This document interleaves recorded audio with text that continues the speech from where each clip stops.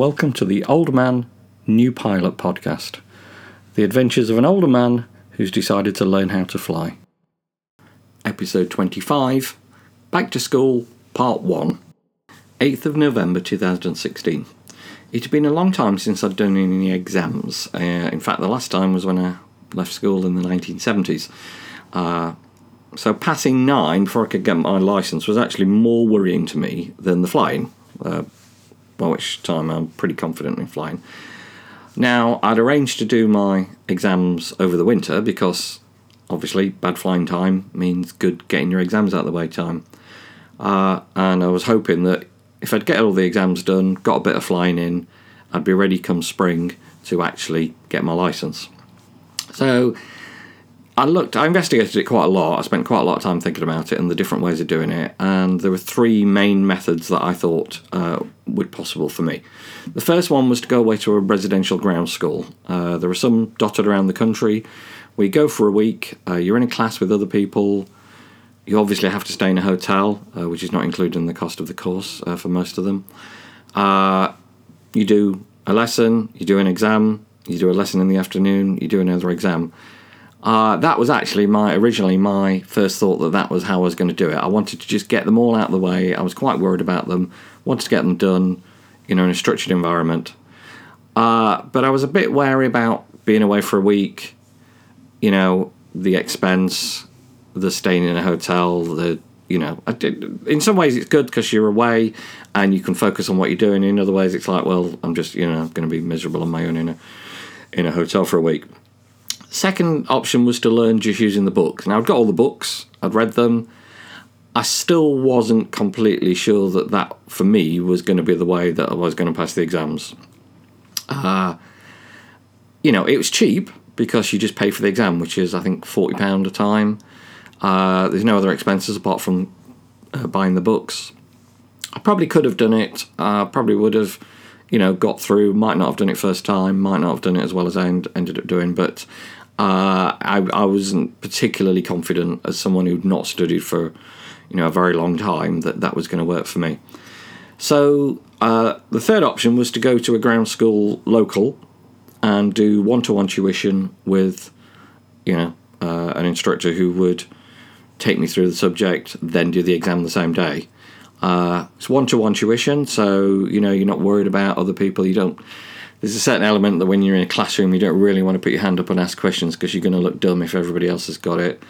It affects everybody. It's not just kids. It affects adults as well. And I knew that there were certain things that I'd want to ask again and again and again and just make sure that I absolutely had it in my head. I'm not one of these people that prepared to go with a sort of partial understanding. I like to know what I'm talking about. I think I know. Well, I probably feel that I know what I'm talking about all the time anyway. But I like to sort of make sure that I understand. And, if that means asking 2 or 3 questions about the same thing, then I'd much rather do that in a one-to-one situation where I'm not wasting anybody else's time. So, the first one, option A, was going to cost me about £1,500, I reckoned, up to about £1,500. That pays for the tuition, all the exams, accommodation, food. We've only got one car at the moment, so that would have meant me probably taking the car up to maybe Harrogate or down south somewhere, which would have been a little bit, annoying for Audrey. Not a major issue, but it was another thing that was slightly more of a pain. Option B, like I said, would have been the cheapest, and my instructor had offered to help me with some of the subjects, so that was a possibility. But if I failed, I knew I'd be able to do it again. It would be embarrassing for me. And, just entail extra expense. So the third option seemed ideal for me.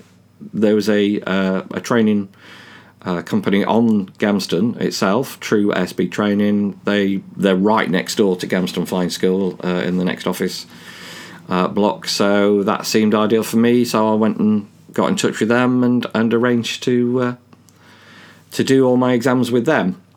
Well, I didn't arrange to do all my exams. I arranged to do the first couple, and then I thought I'll see how it goes.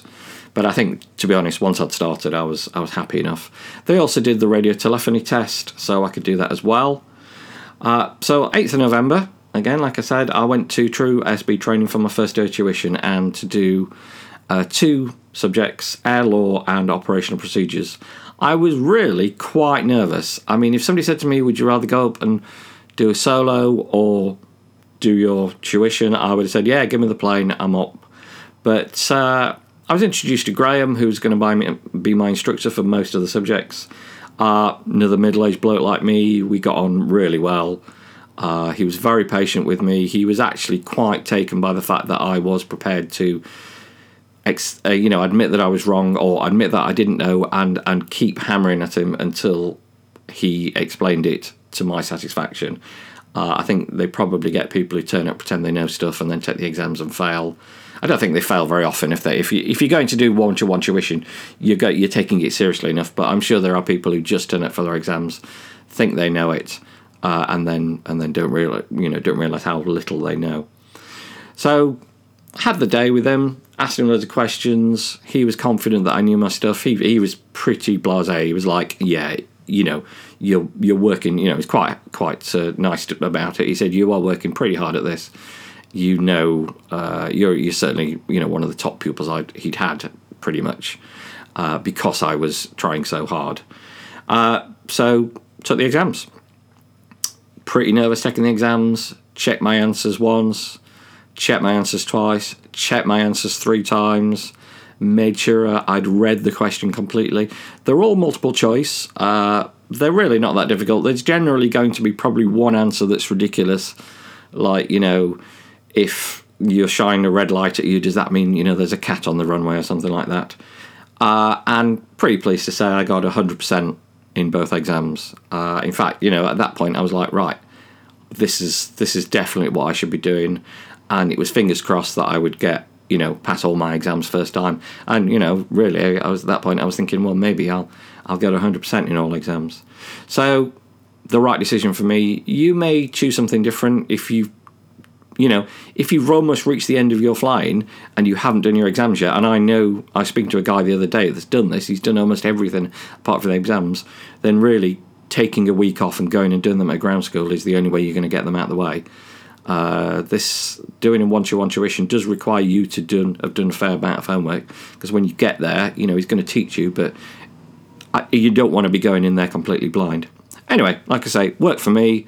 2 down, 7 to go. Okay, hope you've enjoyed this. Don't forget to check out the website at oldmannewpilot.com and read the blogs, and I'll speak to you soon. Thanks. Bye.